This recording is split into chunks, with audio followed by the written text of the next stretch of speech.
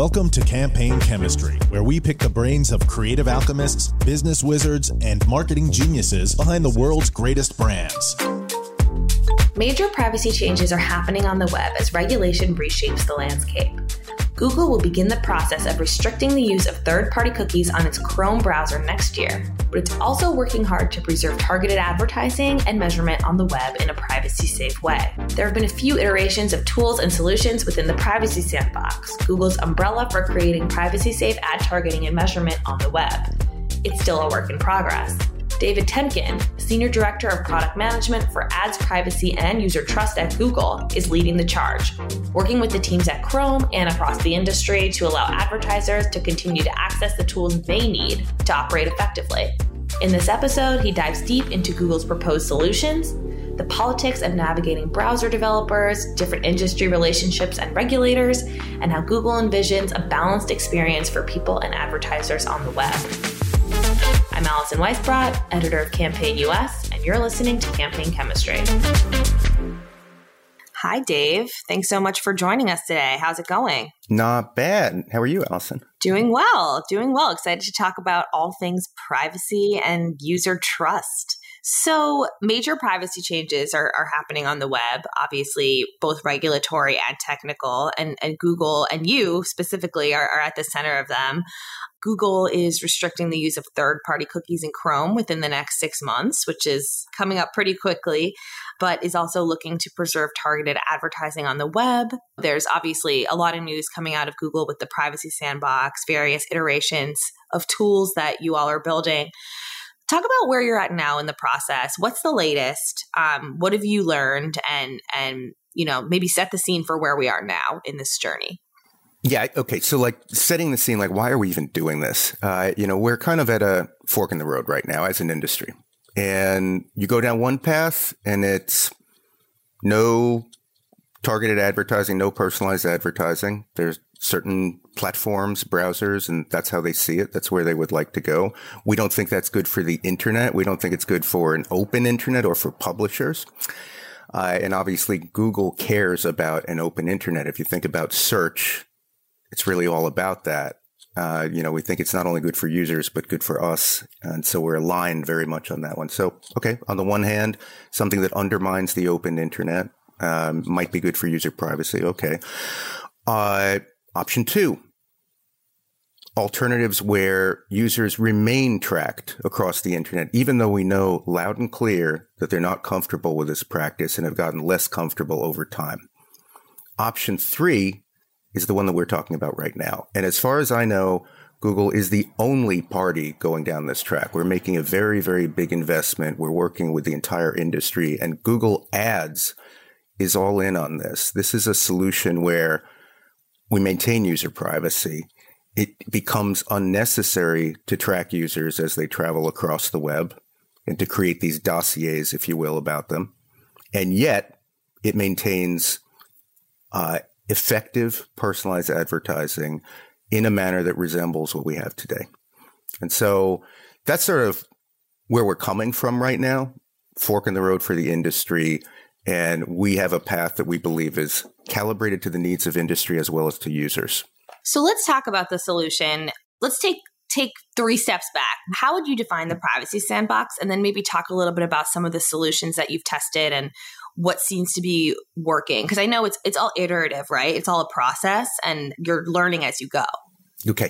I'm going to start by saying the Privacy Sandbox obviously has a lot of focus on the part of industry. There's been a lot of discussion about it, but it is not the sole track that we have with regard to private advertising. There are other very important pieces but let's talk a little bit about Privacy Sandbox at a high level. And I think there's a little bit of confusion out there. The Privacy Sandbox looks at today's advertising ecosystem, and the Chrome team is driving this. I'm speaking as a representative of Google Ads. Google Ads is a major customer of these capabilities. We're providing a lot of input into Chrome, but Chrome ultimately is taking input from a lot of people, a lot of the industry, browsers, and regulators. We have a big stake in it just to put it out there, as does the rest of the industry. And so the intention of the Privacy Sandbox is go look at the advertising ecosystem today and identify what are the major use cases or capabilities that need to be retained in this future privacy safe world. And you have targeting, which is where we start, personalized advertising, and that's both interest-based and user list-based, or remarketing, category one. Another category is measurement, attribution, that kind of thing. How effective are the ads in the end? Another use case is anti-fraud. How do you detect if these are legitimate clicks and conversions? And so all of those things, we look at those and we say, how can those be done without tracking users as they go from site to site? That's the intention. Deliver those capabilities without tracking. And it's kind of a long-term journey. This is software, right? We have an initial release here. And by the way, you mentioned it's not 6 months during which third-party cookies are kind of beginning the process of being deprecated. That is scheduled to occur mid-next year, with the end of that process occurring late next year. Okay. So there's a little more time than I initially stated. Yeah. So talk about, but it's still coming. But does that make sense? By the way, like, what is the intention of it? No, it totally makes sense. I guess my question is like, what are the solutions right now? Because there's been a bunch of acronyms, right, that have been flying around the industry. There's FLoC, there's Fledge. Talk about where you're seeing success now. I know marketers are testing the solution now. So talk about where you're seeing some promising results. It's a good question. The dialogue around this has focused around the names of the APIs. And that's probably not great. That's sort of like, language that's better suited for browser developers and ends up being pretty confusing. Yep. But there's two phases to testing here. And one of them is what Chrome calls origin trials. And that's kind of like, well, capability is within Chrome and it's targeted at developers who are largely, at advertising providers. And this is, requires deep technical capabilities. You really need to understand what's going on in the browser. It's not kind of turnkey. The next set of testing, which has not yet commenced, is, there'll be multiple elements of this. But speaking for Google Ads, we are going to provide testing for, publishers, use Google Ad Manager. That will be turnkey. They're not going to have to go in and make deep technical tweaks in order to use these capabilities. And that's going to start with, let's start testing targeted advertising. So talk about obviously this is a big change for marketers, for publishers. Talk about how is the industry adopting this? How much education does Google have to do? What are some of the latest concerns and criticisms about the solution from advertisers? Because this is, it's more than just a technical change. It's also really like a mindset change, right? In terms of what's possible with targeting, what's possible with measurement, what signals are going to be available that weren't before. So talk about how you're navigating those conversations and sort of bringing the industry along with you on this journey. Right. In terms of adoption, the largest and most important thing is exactly what you're talking about. It is education. And I kind of opened up with, well, maybe not everyone understands it. And I think it's gotten quite confusing because of the acronyms and we're focused on the APIs. And what is this thing? You got FLoC, you have topics. What is this? Actually, we don't have FLoC. Right. We pivoted to topics in order to solve the same problem and in a similar manner. But okay, education is a huge part of it. And a lot of this is, there's just anxiety about it. It appears to be a really large change. And in some ways it is. But again, the net goal of this is to deliver effective advertising and deliver the use cases that the industry is most reliant upon, right? I listed them out earlier. Those are kind of invariants, but until actual concrete real world data can be shared around, well, how is this working? How's it working in combination with other signals? Because it's not really, the Privacy Sandbox is not designed to be the only signal that's used here, right? Okay. How is this working? I think you're going to see a fair amount of anxiety, and that's where we need to help. Not, Chrome, obviously, and other participants in the advertising technology industry, as well as us. And, so over a period of time, I would expect that the progression of results are going to help a great deal. and better understanding of what is this all about.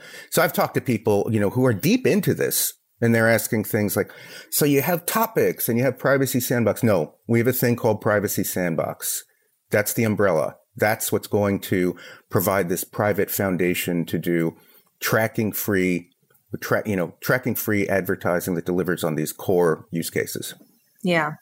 Well, to your point, I mean, it is very confusing and it's very technical. Do you think that, and I think that, the advertising industry has obviously become more technical, much more technical over time, but I don't know that there's that same test and learn mentality embedded in the advertisers, being okay with testing and adjusting and iterating. Are you finding that that's where the anxiety is coming from? Or is it more just that, is it fear of the unknown? Is it fear of losing signals? What are some of the concerns you're hearing from advertisers? Yeah, I think I'll take D, all of the above on that one. And it all nets out to fear of the unknown. And you're right. I mean, look, in the end, Google is a software company, right? And the whole idea of test and learn and iterate on the part of, Google internally, other products, even consumers, I think this is well understood. We have a beta. Do you want early access to this? Oh, yeah, that doesn't quite work. Or how about the 1.0 versus the 2.0 is a lot better. Oh, the 3.0 is awesome. The advertising industry rests upon software, but it's just not how people think right now. It's a mature industry. I mean, it makes a certain amount of sense. And you're going through we're kind of think about, I got a table setting and it's got this wonderful china. It's got a vase on it. It's got, silverware and all that. And this is I'm going to pull out the tablecloth while keeping everything intact. There's a magic act aspect to this and people are anxious about it. And it makes sense. Well, to your point, is it possible to keep all the china intact? Is it possible to preserve user targeting and measurement while enabling privacy on the web? And what are the trade-offs there? What do you see as being the big trade-offs that advertisers are going to have to just stomach up and swallow?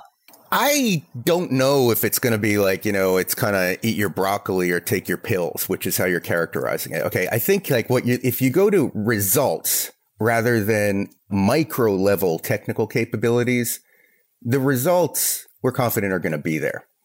And the main use cases are going to be there. In the industry, when they see, well, this particular signal is gone, I'm anxious about that, I need that to do X. What we see going forward is that we're delivering on top of this new foundation provided by Chrome. We see an opportunity to deliver the core capabilities and the results that people need without that tracking. Let me give you an example. So you're talking about user targeting and, in terms of interests. What is being provided when you look at third-party cookies? It's per user. It's precise. It leaves the user identifiable. Users aren't comfortable with that. Users aren't comfortable with a bunch of things. I'm going to come back to that, okay? But the question being posed was, how do you deliver that very valuable interest-based advertising in a manner that doesn't track users? And that's what something like Topics is about.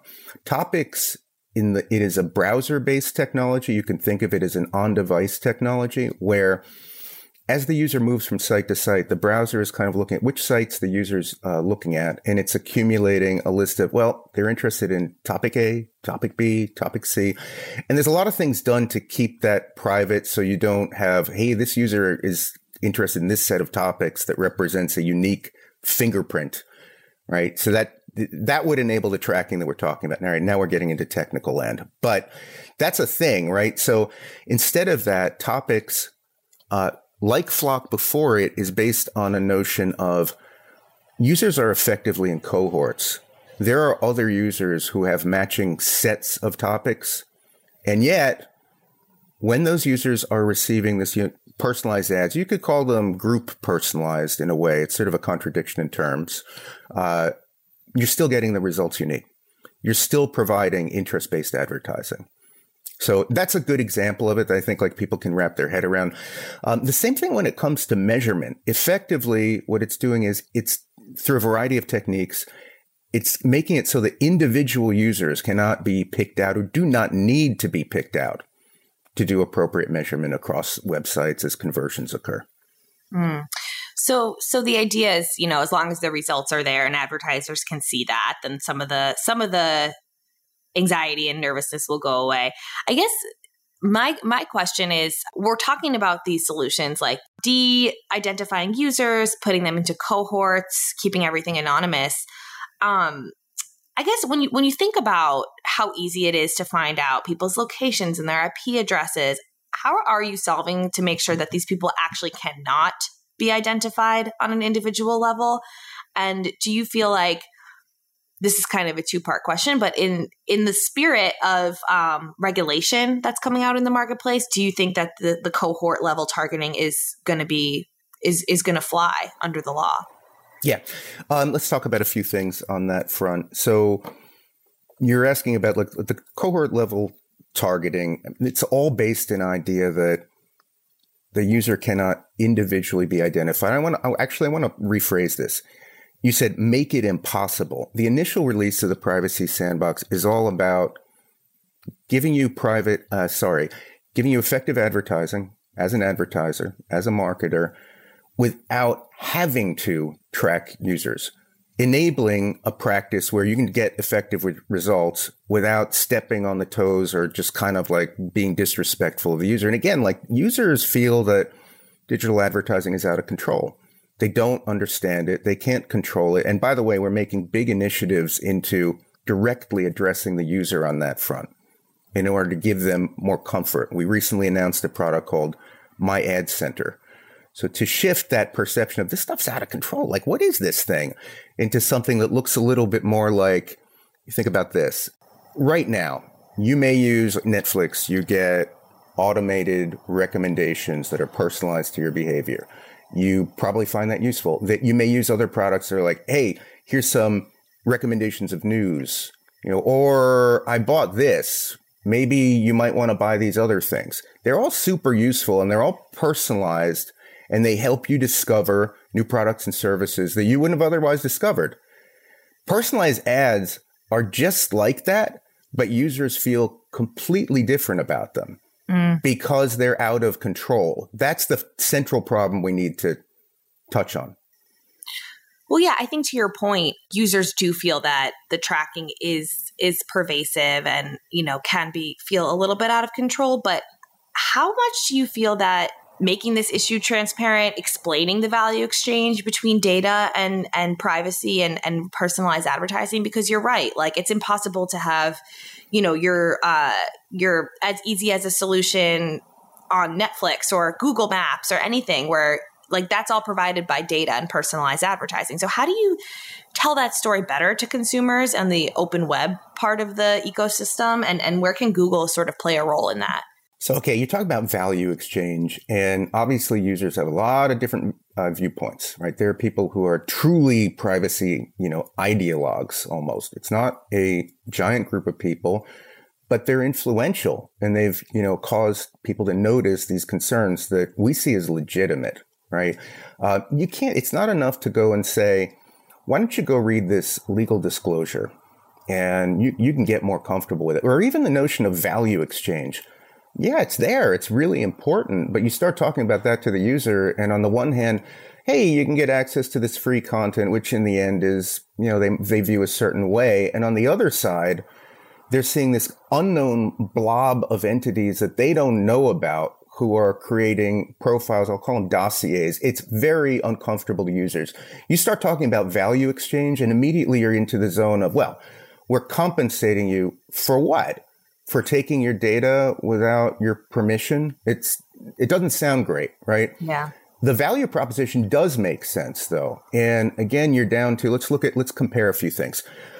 Why might users be comfortable with Netflix providing these recommendations? Well, for one thing, when you're interacting, you as a user are interacting with Netflix, it's pretty clear that Netflix has your data because that's what you're staring at. You're looking at their website or their app. Makes sense. But you as a user, you're on, I don't know, CNN. And what's really going on is these entities that are totally invisible to you are pulling out your data, collecting it, and, associating it with other data. That's a completely different situation. And so that's where, again, like, why are you talking about tracking versus why might people, you look at Netflix recommendations, why are they comfortable with it? So these are things that we need to explain, but ideally you explain them by the product. I mean, people are busy.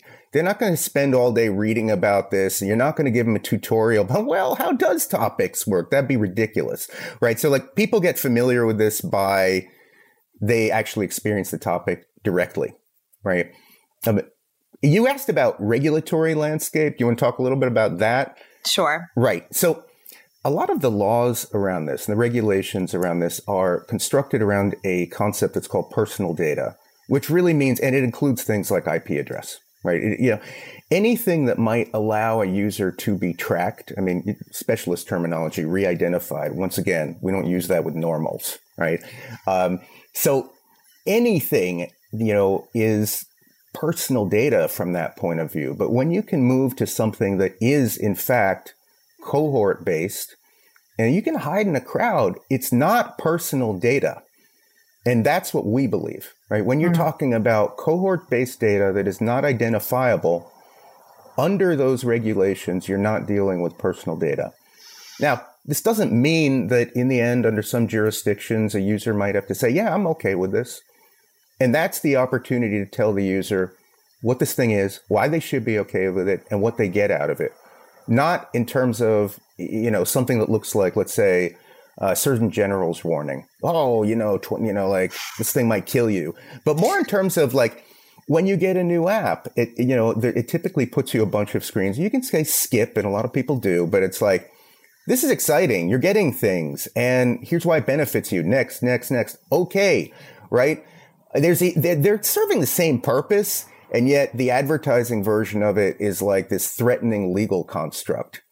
Well, I think to your point, and you see this with cookie consent banners, right? Like everybody just sort of clicks accept because it's just too much legal jargon. Nobody has time to read through a privacy policy. It's not really clear why you're handing over your data or why you need to accept something. Whereas when you're in a solution like Netflix or one of the Google products or any of the more of the closed ecosystems on the web where you have a direct relationship with that company, it makes a lot more sense. And the product almost speaks for itself, right? Like you're getting these amazing recommendations of shows you want Netflix to remember where you left off watching. So, I mean, is there a way for the advertising industry to tell that story, or is it just too complex? And what is the implications for the ad tech industry in that scenario? The cookie consent piece is something where, we are seeing kind of greater and greater, enforcement in greater detail, right? Like, so we made a change recently in Europe in order to say, well, for the cookie consents, it's not something that you can just click or ignore. It's an equally weighted choice. Do you want to take these cookies or do you not? Here's the pros and the cons of them. Most cookies consents right now are either you can just click off it and without saying anything, or you can say, okay, and whatever. And you're right. Users are getting habituated to, okay, especially when, the cookies end up looking maybe more threatening than they ought to in those regards. I think that when you look at, again, there's a regulator perspective. There are things like e-privacy directive. There are things like GDPR. Some of them are, genuinely well aligned with user concerns, like citing that piece about personal data. That just makes a lot of sense, right? Users kind of sharing personal data. Would it be better if we can get the same results without that? Yes. Do you want to take a cookie? It's not clear to me that people understand that or that it's really adding value from a privacy point of view. But that is something where the enforcement's getting tighter. And we're looking down a track where let's be really clear with the user what the value proposition is. Mm-hmm. And if you start framing it that way, and again, there's a difference between that and the Surgeon General's warning. We're helping to tell the story and make users more comfortable with it, right? And you don't want a world where, I'm facing with a lot of these, like just a continuous barrage of choices. And what I end up doing is hitting okay to all of them when that might not be what I want to do, but right. I'm suffering a certain amount of fatigue from these permissions. Yeah, well, some of the issue is that, like you said, Google and Privacy Sandbox is not the only solution out there, right? Like there's Unified ID 2.0. There's a lot of people working together with the W3C. And in a lot of cases, these consent notices are left up to the publisher, right? Do you consent to us tracking you while you read this article? How do you solve for like control over and transparency over the experience when it's so fragmented? Well, you're probably familiar with Ad Choices, right? Which is a system today where, there's a consortium that provides a form of control that spans all of those providers and allows a user to make some choices, right? It actually relies on third-party cookies itself. And so you're going to see a transformation there when it comes to what happens in the browser, the cross-site personalization, the Privacy Sandbox device-side personalization. There are going to be controls within the browser that allow you to say, for example, what topics are you in? What site visits did I do to get to those topics? And so the browser itself is going to help with this, right? Now, our complement to that, when you look at Google advertising on our own sites, this is where My Ad Center fits in. And we've created a brand new product. It's been announced. It was announced at Google I/O. You're going to see it go live later this year. And that product, it's attached to a Google account. And we're giving users direct control associated with their account. I would like to see fewer of these ads. I would like to see more of these ads. I would like to see more of these ads from this brand or fewer of these. Also control over what data is used. I'd like to use this data to inform my personalized advertising or not. Mm-hmm. Or actually don't personalize my ads at all. And this product is being very, very clear about what the benefit to the user is. And it's allowing them to give us, to tell us, I actually like this. And users do like a lot of ads. We know this through surveys. It's not just click-through data. And so, again, it's giving a user a stake in this, being utterly transparent. And the transparency is underlined by the control. Remember I mentioned like this sense of, hey, it's out of control. I don't know how this stuff works. I'm suspicious. We want it to be under their control. That's the biggest lever we've got right now, and it leads directly to comfort. And I'm distinguishing that from, let me tell you what the value proposition is. I'm going to give you a 5-page document. Go read the white paper. It's different. Yeah. So let's talk about My Ad Center. So obviously it's meant to empower users to control their own ad experience, which is great. But how are you getting people familiar with this? Are you pushing them towards it? Is it visible in Chrome, or is it like hidden behind some kind of settings bar? Like, how do you make them? It's because the onus is on them now to decide. So how do you make it easy? Quick distinction here. Like when you're looking at like this cross-site sort of piece, the browser provides the control for the cross-site experience that the user has. When a user is interacting directly with the site that they see on the screen, whether it's the New York Times or it's Netflix or eBay, whoever, that is a first-party relationship. And you're talking about something that is then controlled on that entity's website. So in terms of what you're going to see from My Ad Center, we have put uniform, simple controls on the surface of all of the ads that you see across Google Search, Shopping, YouTube, and the Discover newsfeed. Mm-hmm. And so the accessibility is pretty clear. It's right on the ad. One click and you see a panel within the context of, let's say, the YouTube app. Doesn't take you out of the app. It's right there at your disposal. You want to do more tuning and get more control. You say, take me to the My Ad Center hub. And then you're inside the product and you have much more control. And so the accessibility is right out there. And we do plan to make this, to promote it to users. But in the end, the main lever is the ads themselves have the control on them. And it's pretty clear and obvious what it is. Okay. So let's talk a little bit about Chrome and how you work with that team. I know that, they're sort of in the driver's seat here in terms of like what's going to be permissible on the browser. And I know that, there have been reports that maybe advertising isn't always the top concern for the Chrome team. How do you sort of come in and sort of like play the part of, working with them and helping them to consider advertising and understand that it is crucial from your point of view? A couple things on that. The Chrome team is not in the advertising business. They are not creating offerings that are supported by advertising. Chrome itself is not, you don't see ad units in Chrome, right? It's a different kind of thing. It is a web browser for the world. It's not a web browser that supports Google specifically. And that means they're in open development. They're taking feedback from a lot of parties, including the industry, including regulators, including advanced users as they build it out, and the browser vendors themselves. Ideally, there's an aspiration. Chrome would like to see these things become a standard, just as part of, all of the capabilities that the web offers right now. Like the two of us are now talking through a web browser-based video chat, streaming audio and all this stuff. 15 years ago, browsers didn't do this stuff. And it got standardized, and I'm talking to you through Chrome, but I could be talking to you through another browser, and this would still work. Like, that's a powerful thing. So standardizing, this is something that Chrome knows how to do. Now, when we talk about, like, they're not in the advertising business, the incentives, their incentive is real, but it's different from how Google Ads is thinking. Browsers, and not just Chrome, have a major stake in making the web free and open. Right? Like, it needs to be kind of like competitive, with apps, but it has this attribute of an amazing amount of content from an amazing number of people, right? The spectrum of what you can get on the on the web as compared to what you might get in a dedicated app, content-wise, enormous, right?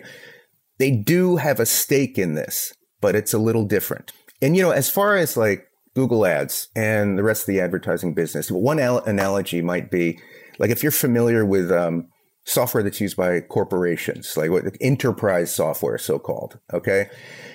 Typically this sort of category of software works by the software vendor learns the business of its customers. It takes feedback from the customers, and over time, it incorporates the requested features in order to get their companies feeling more comfortable, continuing to engage with it, continuing to use the product. Like, you're using Salesforce, they're taking input from, all their customers in order to do this. They're looking at, what do people need? Like, what rises to the top of the stack? It's a similar kind of thing. We are a very large customer of what Chrome is doing. Right. And we can inform Chrome, say, look, we've got like pretty much every use case in terms of ads somewhere within our product suite. And we can say, well, we kind of need to do this for this reason. And Chrome can say, cool, thank you for that. Let me compare with what other people are asking for, and let me balance that against our other constraints. That's the sort of dynamic here. Interesting. So how much does, what role does the W3C play also in balancing that feedback and narrative? Because I know that's the working group where a lot of this discussion is happening. Do you feel like there's too much noise going on in order to inform the solution? Is there too many working groups? Does somebody need to lead the charge on this? And is that Google? Google is driving this in the sense that we are creating proposals that are shared with the rest of, the web development community in that venue, right? So we've delivered something on the order of 30 different proposals, some of which have fallen by the wayside, some of which have been refined, some of which have been actually modified by virtue of other participants. Now, this is another case where the world of software development, and Chrome is, they are in a software development situation. They have a way of working. There's a disconnect with, again, how does the ads business work? The ads business is used to things like, well, Google announces a new product offering for marketers. Go sign up here. Here are the capabilities, and it works. It's done. That's a much more typical pattern. There might be early testing, but it's simplified. What Chrome is doing is a tried and true method to get to consensus-driven, industry-wide adopted, it looks messy. They're developing in a fishbowl. You can see all of this stuff. And there's a little bit of, they're arguing, there are terms that can't be understood. Like, it's not, this is not like accessible to, non-technical people, or even to typical, marketers, or even people in ad tech. This is a different level of discourse. But it's a tried and true method. This is how you get to something that works for the industry. It might be kind of like, it might seem disorderly, chaotic, slow. Oh my God, there's too many voices. Who's really driving the ship? The ship gets steered. It has for a long, long time. The web is very much viable. I don't know what browser you're using, and I don't need to know. That's a really amazing thing. And, we hope to get to that endpoint here. So crystal ball, how long do you think it's going to take for the dust to settle here? Are we talking years? Look, the Chrome team is consulting all the time with the various parties involved here, taking in data and so on.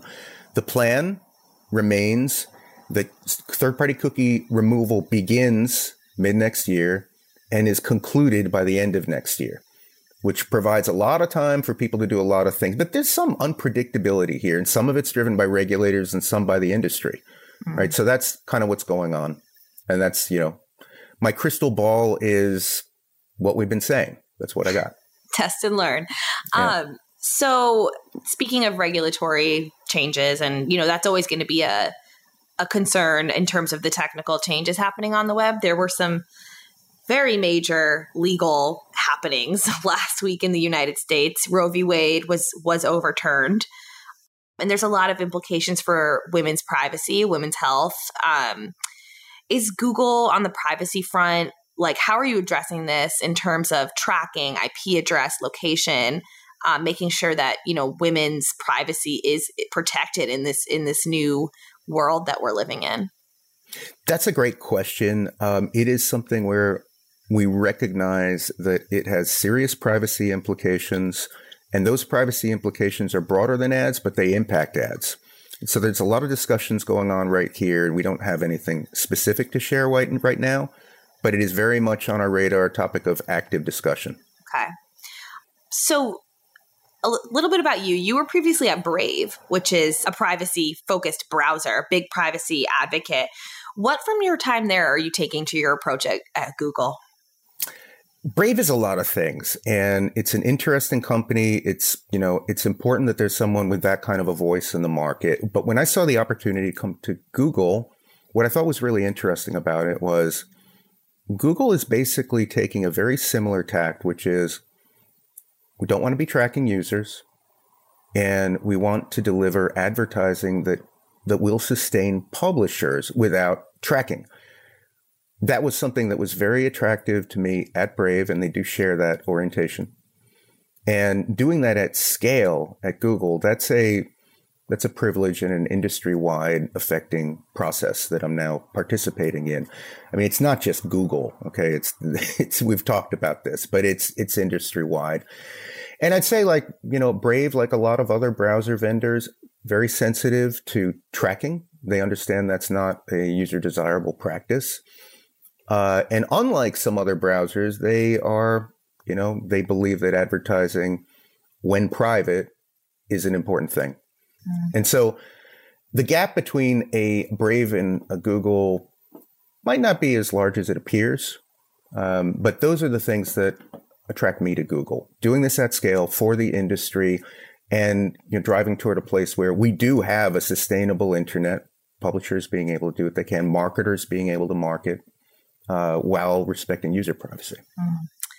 Well, seems like there's a lot of work happening, but also a lot of work to be done. Thank you so much for taking the time to chat with me about all of this, and hope to stay up to date on what's going on the privacy front. We'll definitely be covering it. Thank you, Dave. Awesome. Thank you, Allison. Take care. That's all the time we have for this week. Thanks for listening, and we'll see you next week. If you like what you heard, please subscribe to Campaign Chemistry on Spotify, Apple, or wherever you get your podcasts.